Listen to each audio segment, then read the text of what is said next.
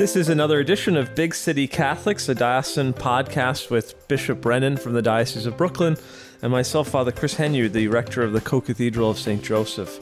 We're joined today by Sister Maryann Lopiccolo, who is the diocesan delegate for the Episcopal Delegate for Religious in the Diocese of Brooklyn.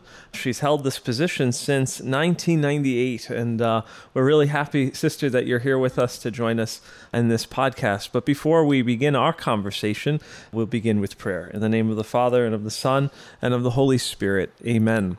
Come, Holy Spirit, fill the hearts of your faithful, and kindle in them the fire of your love. Send forth your Spirit, and they shall be created, and you shall renew the face of the earth. Amen. In the name of the Father, and of the Son, and of the Holy Spirit.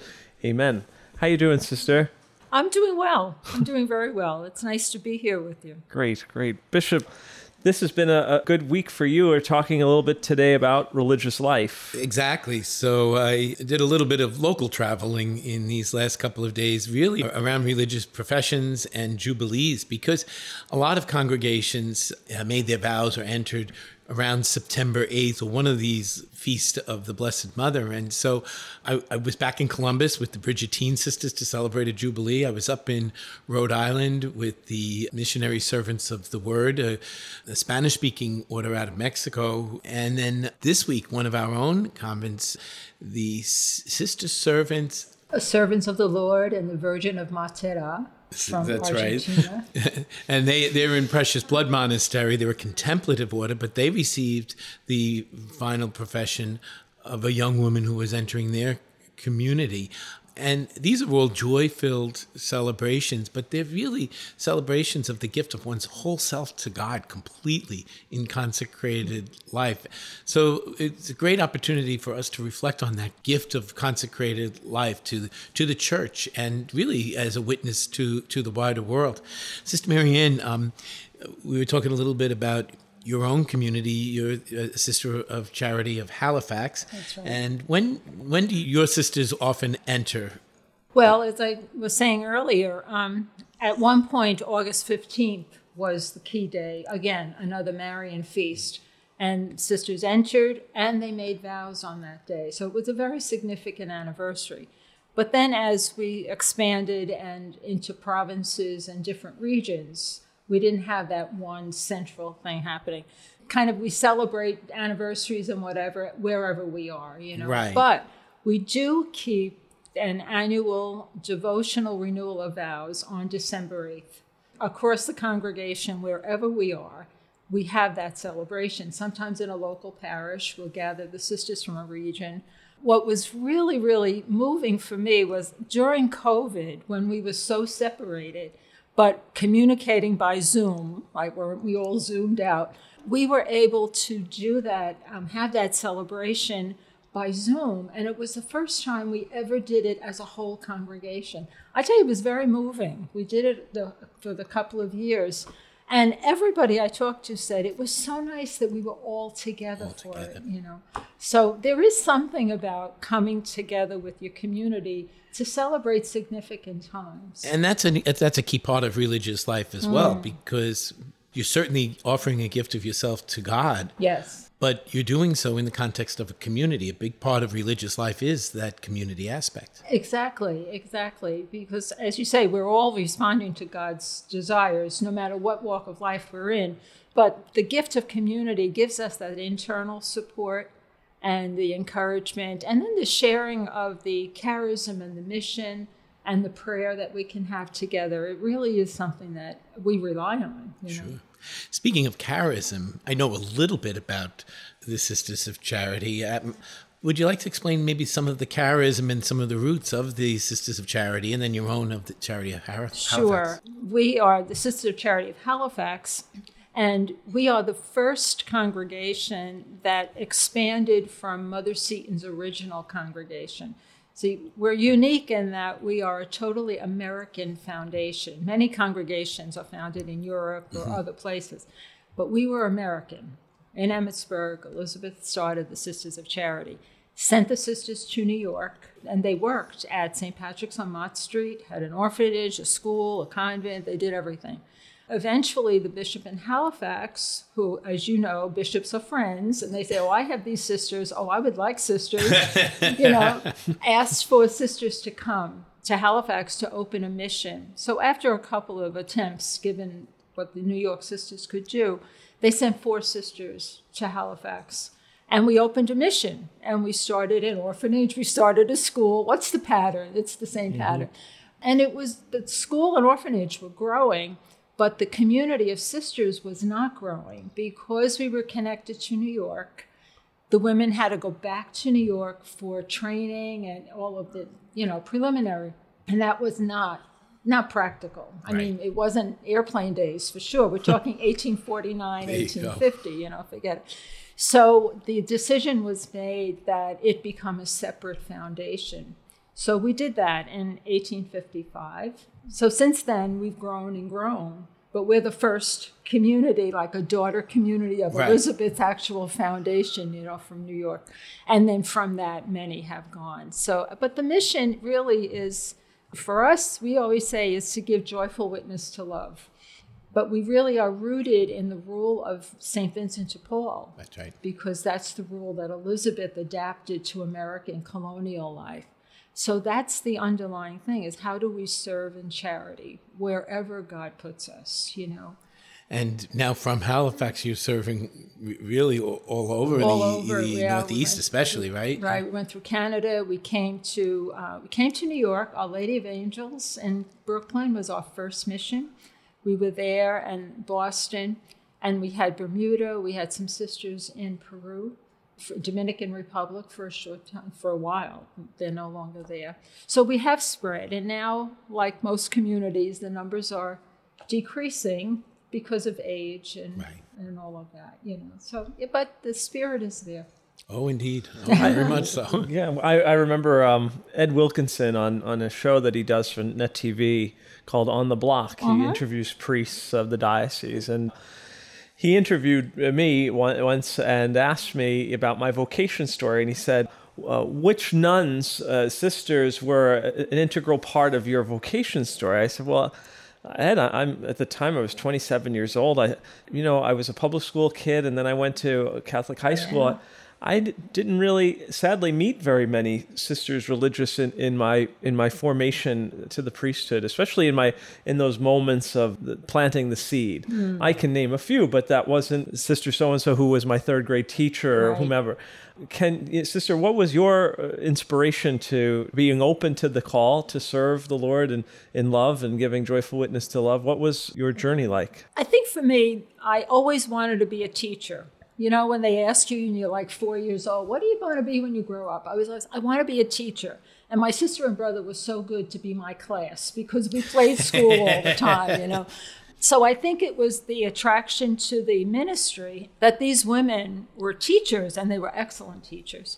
And then as I grew, through the years, especially in grammar school, I got to see how well they got along and the joy that they shared and the presence they were to the people in the parish. You'd see them walking 2 by 2 around, visiting and all. And I just said, there's something about them. And they were normal, if I could say that. I mean, not that some sisters were not normal, but they were just normal people, and very open with us. So I had the thought in the back of my head, I said, gee, that would be nice. And then it was like, oh, forget that. No way. I was having too much fun being like a teenager and doing all that stuff. But it stayed with me. And I said, I'm going to pursue this because I felt called. Yeah. I felt I had a relationship with God that was a gift for sure. But then I just felt the teaching was a big piece. And then I just said, I want to try it. I want it because if I didn't try it my whole life, I'd be saying, I wonder if, right? So I said, that's how I got my mother to agree that I could do this. Okay, good. I said, I'm just going to try it. Give me a few months, and if I don't like it, I'll be home. Well, 55 years later, here I am. Here you are. Isn't that wonderful? Yeah, so. And, your journey has brought you into all kinds of ministerial work, but since 1993, you've been serving all of the different religious communities and assisting the various bishops in their role of service as vicar for religious, delegate for religious here in the Diocese of Brooklyn. Yeah. And I have to say, it's such a wonderful ministry. I really love it. I guess because it's a people-centered. And for those of us in ministry, if it's not people-centered, why bother, right? That's my thing. From the time, 1998 was when I started. From that time, when we still had large numbers of sisters, brothers, religious priests serving in the diocese, to what we are now, I've seen the changing and the shifting, But the lifeline hasn't changed. It's still a people-oriented ministry. As I said at the beginning, I went back to look at some of the numbers from 1993. At that time, with the sisters, brothers, and religious priests, we had 2,100 serving in the diocese, serving or living in the diocese, because at that time we also had retired religious. Now, this year, we're 635. Wow.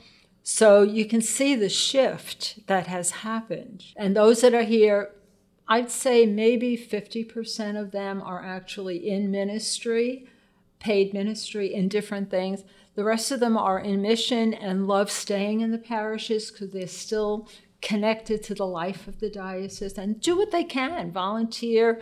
I love when the older sisters tell me, she said, I go and help at the senior citizens group. I was like, you're going to help them, But the sense is they're still connecting. The connecting is so important, The shift that has happened and the number changed so drastically because in the Diocese of Brooklyn, we have no mother houses. Right.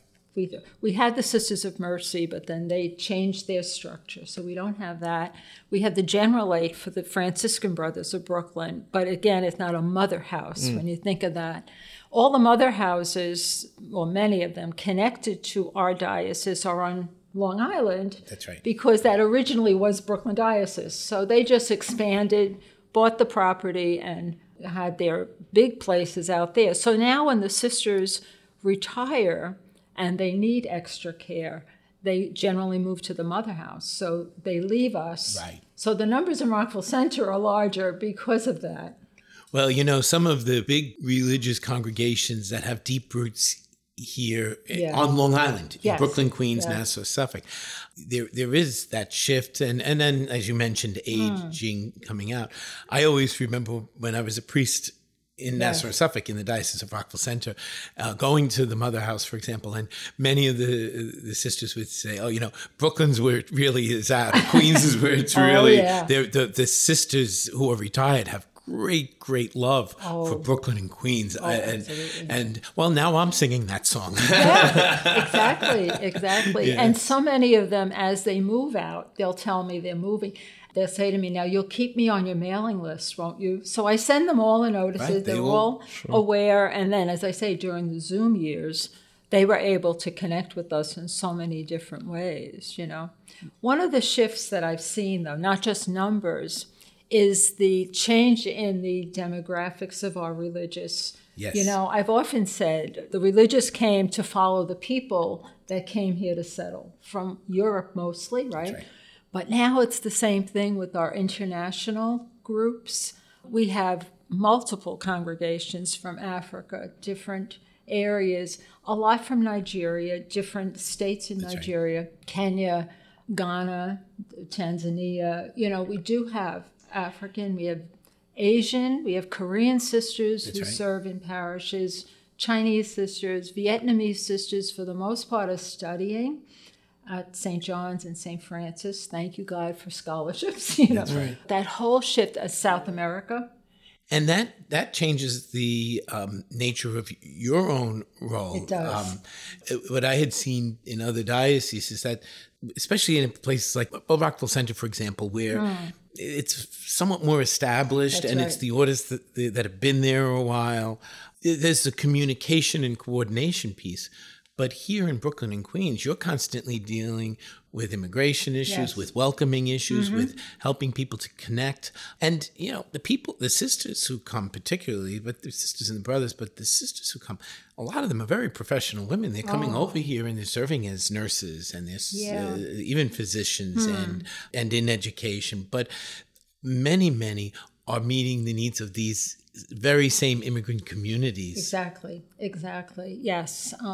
And some, as you say, are able to continue with their professions that they came with, but a lot of them can't because they can't afford the education piece For the to licensing. be certified and licensed here. Yeah. So many of my African sisters especially, again, physicians back home and whatever, are home care attendants. Right. But again, they're serving the people. But you know what? It's not diocesan work. Like when people say, well, how many work for the diocese? Well, they're very few. Right. Some teaching. We do have a number of teachers. They're here, but they're serving the people of the diocese, but not under the diocesan institutions that we're used to. And they do so in a way that they give a powerful witness to the gospel. And then there too, though they're still involved in their own parishes as religious and bearing witness to their own charisms and meeting the needs of people. You mentioned some of these more established religious communities. The ones I'm mostly familiar with are your own, the Sisters of Charity, the Dominicans, the Josephites, the Mercies, the Congregation of the Infant Jesus, Ursulines. Those are some of the ones that have been here for roots. We're celebrating this year the Jubilee of the Cathedral Parish. Yes. And we were talking about that as sort of a gateway for many Catholic people, for the Catholic Church here in this part of New York State, the first parish church for all of Long Island. Right. And so in a similar way, this became the gateway for a lot of religious communities. You spoke about the European communities in the past. Yes. We hope to celebrate that. I did it a few years back in the Year of Consecrated Life. There are 7 congregations that came through the parish of St. James at the time, before it was cathedral. It was the parish of St. James that had their beginnings here in that parish and then moved on. You have the Sisters of Charity of New York, who were at Mott Street. Right. Interesting story. They and the Christian Brothers, La Salle Christian Brothers, were already in Manhattan. They used to come by ferry in the morning from Manhattan to Brooklyn to teach the children. So they were doing that together, coming. Then eventually they became established in St. James Parish. So there are those 2. Then we had Visitation Monastery, began in St. James Parish, then eventually moved out to Bay Ridge when they got the larger property. The Sisters of Mercy established their mother house right next door. And I think there's a plaque on that corner building to say that was their first American mother house coming from Ireland. The Sisters of St. Joseph came from Carondelet in the Midwest. They came here and established here. And then the Franciscan Brothers of Brooklyn came from Ireland to St. James Parish and moved on. The Dominicans weren't in the parish. They were at St. Mary's in Williamsburg because they got left at the pier. I've heard stories. I always wondered if this is folklore really. So that's what happened. They really did. They came from Bavaria and got off the boat, and some bishop from another state was supposed to meet them and never came. So they walked to the nearest church, which was St. Mary's, and they stayed there. The pastor said, we'd love to have you here. So gave them the house and whatever. So then they were loosely connected to that beginnings in downtown Brooklyn. Right. So many other stories. Even the Congregation of the Infant Jesus tell a similar story of how they came from France, were left at the pier, and nobody was around. So a little child came and brought them each an apple. So that's their symbol. If you ever talk to them, they always have an apple because that was the first sign of welcome to Brooklyn. Wow. They had an apple. So we really had a lot of congregations begin right there at St. James and then spread through. And then, of course, others came later. But I just think that's a piece of our history we need to celebrate. Very, very much so. Very much so. Yeah. And my question, sister, would be: there's still a desire for new orders to come to petition to serve here in the diocese or reside in the diocese, as you were saying? Do you still receive invitations or calls petitioning? We do get some. Not as many as, say, maybe like 10 or more years ago. There were more. We do get them, but as I used to say to Bishop DiMarzio, and I think I've said it to you too, Bishop Brennan, we have to be practical because we really don't have any housing available for religious. Now, if they come from another country, they expect we're going to provide housing and establish them in a ministry.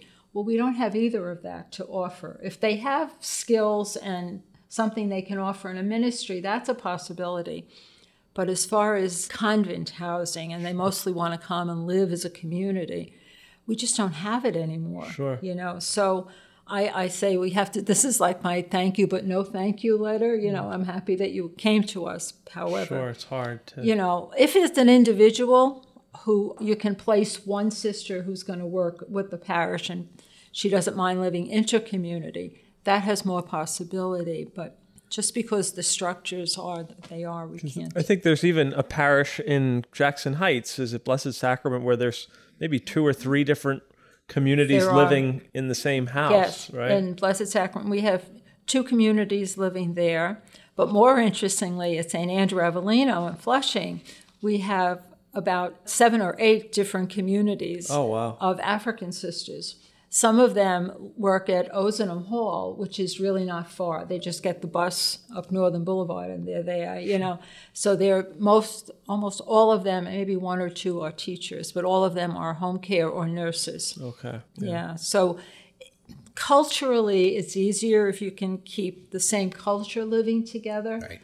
And I've tried the other, like to mix the American sisters with other cultures. It doesn't always mix. The sisters who come to study, the young Vietnamese sisters, live with American sisters, and both of those convents are doing well. Like the older sisters become their tutors. They call them grandma. It's this mentor idol. Well, they need it. They're young and they're in a new country. So the older sisters really provide a safe place for them to study and to live. So that's working. That model is working. That's great. Yeah. And then, another thing that's happened with religious life is that many of the ministries, you might say, of these communities that they established some time ago and maybe don't have the personnel. Yeah. The ministry continues. Yes. So, yesterday I was at Immaculate Conception Center in Douglaston, and of course that's a hub of all kinds of activity. Yeah. And so the Josephite sisters were meeting. They had a meeting of their sponsored ministries in education. Ministry. Oh. And so, you see some of their legacy. Some of the high schools that we have were really founded by religious communities, men and women religious communities, and they still continue the charism of the group, but they're run really by boards of trustees. And so those continues. Yeah. We have 2 Catholic colleges, universities here, 3. We have 3. So we have St. John's, St. Joseph's, and St. Francis. That's right. That all have their roots in the religious life. And they're all actually still somewhat connected to the religious orders. Yes. But still, there's more of a board. We kind of, as we go into the new needs of the new century, well, this is it. You need to bring in other areas of expertise. Yeah. I remember from Long Island, what's now a very strong diocesan healthcare system. When I say diocesan, I mean it kind of stands alongside of the diocese. It's an independent system, but Catholic, truly Catholic. Each of those hospitals was founded by a religious community. Yeah. I remember I was secretary to Bishop McGann, and he said when he was a kid growing up here in Brooklyn, now Lady Good Counsel Parish, they used to go out to visit St. Charles Hospital all the way out in Port Jefferson, founded by the Daughters of Wisdom, because that was the only place where children with polio were treated.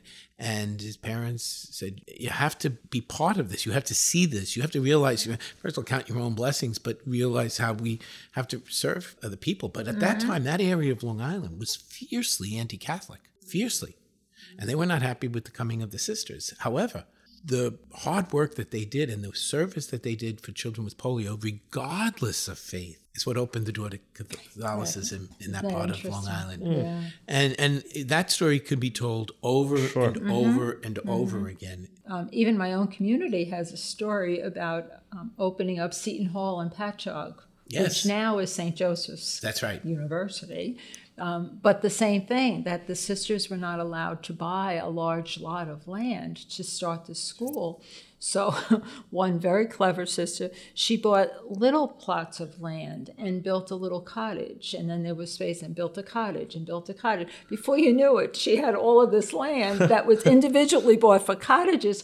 And some of the sisters who went to school there at the very beginning remember classes in the cottages before they could actually build the school. So it's the same kind of a story. That's very Mother Seton-like, wouldn't you say? Yes. How ingenious can we be with this? Like, we'll outwit them. Yeah.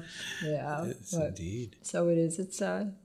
But I think what you said about the mission is so important. Like as the communities are getting smaller and looking at what's the next step, it's the mission that called us, and it's the mission that will continue, whether we have associate groups, a lot of communities have that, or the sponsored ministries. And I know for a long time now, especially the institutions with religious, have been, creating what they call a mission effectiveness office, where the staff the boards are trained in the mission of this institute, that's right. Which is really the mission of the congregation. And that's part of their ongoing development so that the mission isn't lost. The sisters may not be able to do it anymore or be gone from it, but this hospital, this institute, this agency continues in the spirit of the St. Joseph Sisters, the Dominicans, of the Charities, or whatever,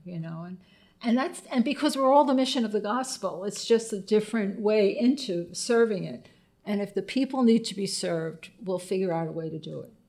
Precisely. And that's, I think, a great legacy, that it's true today and it always will be true, and something for which we can give tremendous thanks. Yeah, Bishop, I feel like I just kind of passed over in the very beginning your 3 different encounters in Columbus and Rhode Island and here this week. In the diocese, each and every week, I'm able to say Mass for the Missionaries of Charity who work out of on Macon Street. Your encounter with those 3. That's right. I was with them for the feast of Mother Teresa as well. Yeah, that's right. I forgot to mention that. Sure. And I know that your 3 encounters in Rhode Island, Columbus, and just here recently in Brooklyn, and my weekly encounter with the Missionaries of Charity for me is a great source of strength. It's a very early morning Mass on a Tuesday morning, and some Tuesday mornings I'm not always as bright-eyed to go. But when I do, every Tuesday for me is just a blessed day, honestly. It's to start the day with these very devout and joy-filled and holy women, for me, is a great sense of support. I think, Bishop, you mentioned in last week's podcast that you said you were kind of sense of envy or jealousy or towards the priests who get the chance to go and say those weekly masses. I think often I've been asked to go because I need it. It's really for my priesthood, my vocation. I'm thinking this imperfect vessel, this sinner, this wounded healer, going, I need those weekly encounters. For me, it's just a great blessing. So to reiterate my, quote, vocation story, it's unfortunate for me that I didn't get those opportunities as so many priests did, to be inspired by the lives of just great witnesses, holy witnesses, religious life. For me, I feel a little envious that I didn't get those experiences. It is a great blessing, the work that you do and that the religious do in the diocese, and for all of us, it's just a great blessing. So I just want to say, Sister, thank you. Thanks for all that you do and for all that the men and women do in our diocese. Well, you're welcome. And may I just make me think of another aspect of religious life that is very, very important. So we're used to this sisters, brothers, and priests who we see out and about doing all kinds of work, but we have a couple of contemplative congregation, and missionary charities. They have an active branch and a contemplative branch. But even the contemplative branch, they get out and about. But there are some communities that are contemplative that.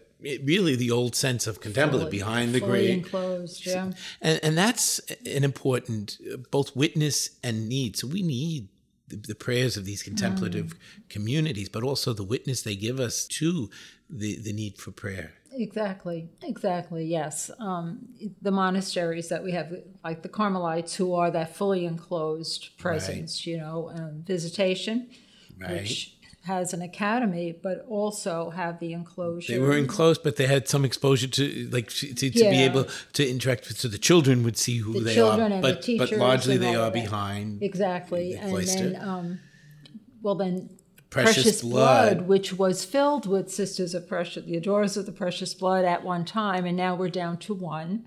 But we've had that blended community there for more than 10 years, the Servants of the Lord Sisters. And they have a novitiate there, so they really are inviting new vocations and training them right there. So you see, it's kind of the Paschal journey, it's like there really is no death. It's just a rebirth. Right. It's a rebirth and a new life coming there. And that's one of the beautiful things, as we spoke about these encounters I experienced this week. The beauty is that there is rebirth, and maybe the numbers aren't the same, but we are seeing professions. Yes. We are seeing communities drawing in vocations and young women and men who are taking a look and giving it a try, as you said, to see if this is where the Lord is calling them. So we certainly continue to encourage these vocations, and we certainly pray for those who are discerning religious vocations. Yes, for sure. For sure, yeah. I think we have to be creative about how what are we offering them? Right. Don't come and enter a nursing home, so to speak, when the sisters are all. But I think we have to help them create what's meaningful for them, because they look for community, prayer, and ministry. Those are the three, and those are our three foundational legs. I mean, we're all built on that. And all of those things, community, prayer, and ministry, they're also wrapped around a charism. So people don't just say, "Oh, I want to be a sister." What they do is they discern a community. They see where their skills and their spirituality where they feel a is going right out. Yeah. Thank you so much. So Sister and I go back years and years and years. We served on a number of committees, and I never dreamed we'd have the opportunity to work together so closely. I'm thrilled. I know. This has been real joy. And I'm thrilled that you're here with us today. Thank you. Thank you so much for having me. Thank you, It's Sister. just been wonderful. Honestly, Thank you. Bishop, if perhaps you want to end us with a prayer and a final blessing. Please. That'd be great. We'll offer one Marian prayer. I think of the Stella Maris prayer. In the name of the Father, the Son, and the Holy Spirit. Amen. Loving Mother of the Redeemer, Gate of Heaven, Star of the Sea, assist your people who have fallen yet strive to rise again. To the wonderment of nature you bore your Creator, yet remained a virgin after as before. You who received Gabriel's joyful greeting, have pity on us poor sinners. And may Almighty God bless you, the Father, and the Son, and the Holy Spirit. Amen. Amen. Thank you again, Sister Maryann Lopiccolo, for your presence here with us on our podcast, Big City Catholics. Next week, you'll be joined with Deacon Kevin McCormick, the superintendent of Catholic schools, who will be taking my spot as I lead a pilgrimage to Germany. So we could have taken this podcast on the road, but I think that would be a little too pricey to fly us all over to Germany. Or we'd look kind of funny carrying all this equipment. That's right. Don't worry, Sister Maryann and I will continue to stay back here and work. Someone has to do it. Now you're doing a pilgrimage. You're doing the work of the Lord. I'm trying. So thank you to all who have tuned in today, and we hope that you have a great rest of the day. God bless.